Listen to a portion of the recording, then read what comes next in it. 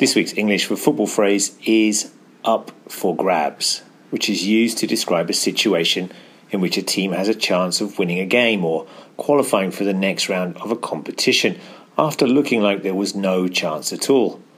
So for instance, a team is losing 2-0 with only 5 minutes remaining in the game, but they score 2 quick goals to equalise, meaning that the points are now up for grabs.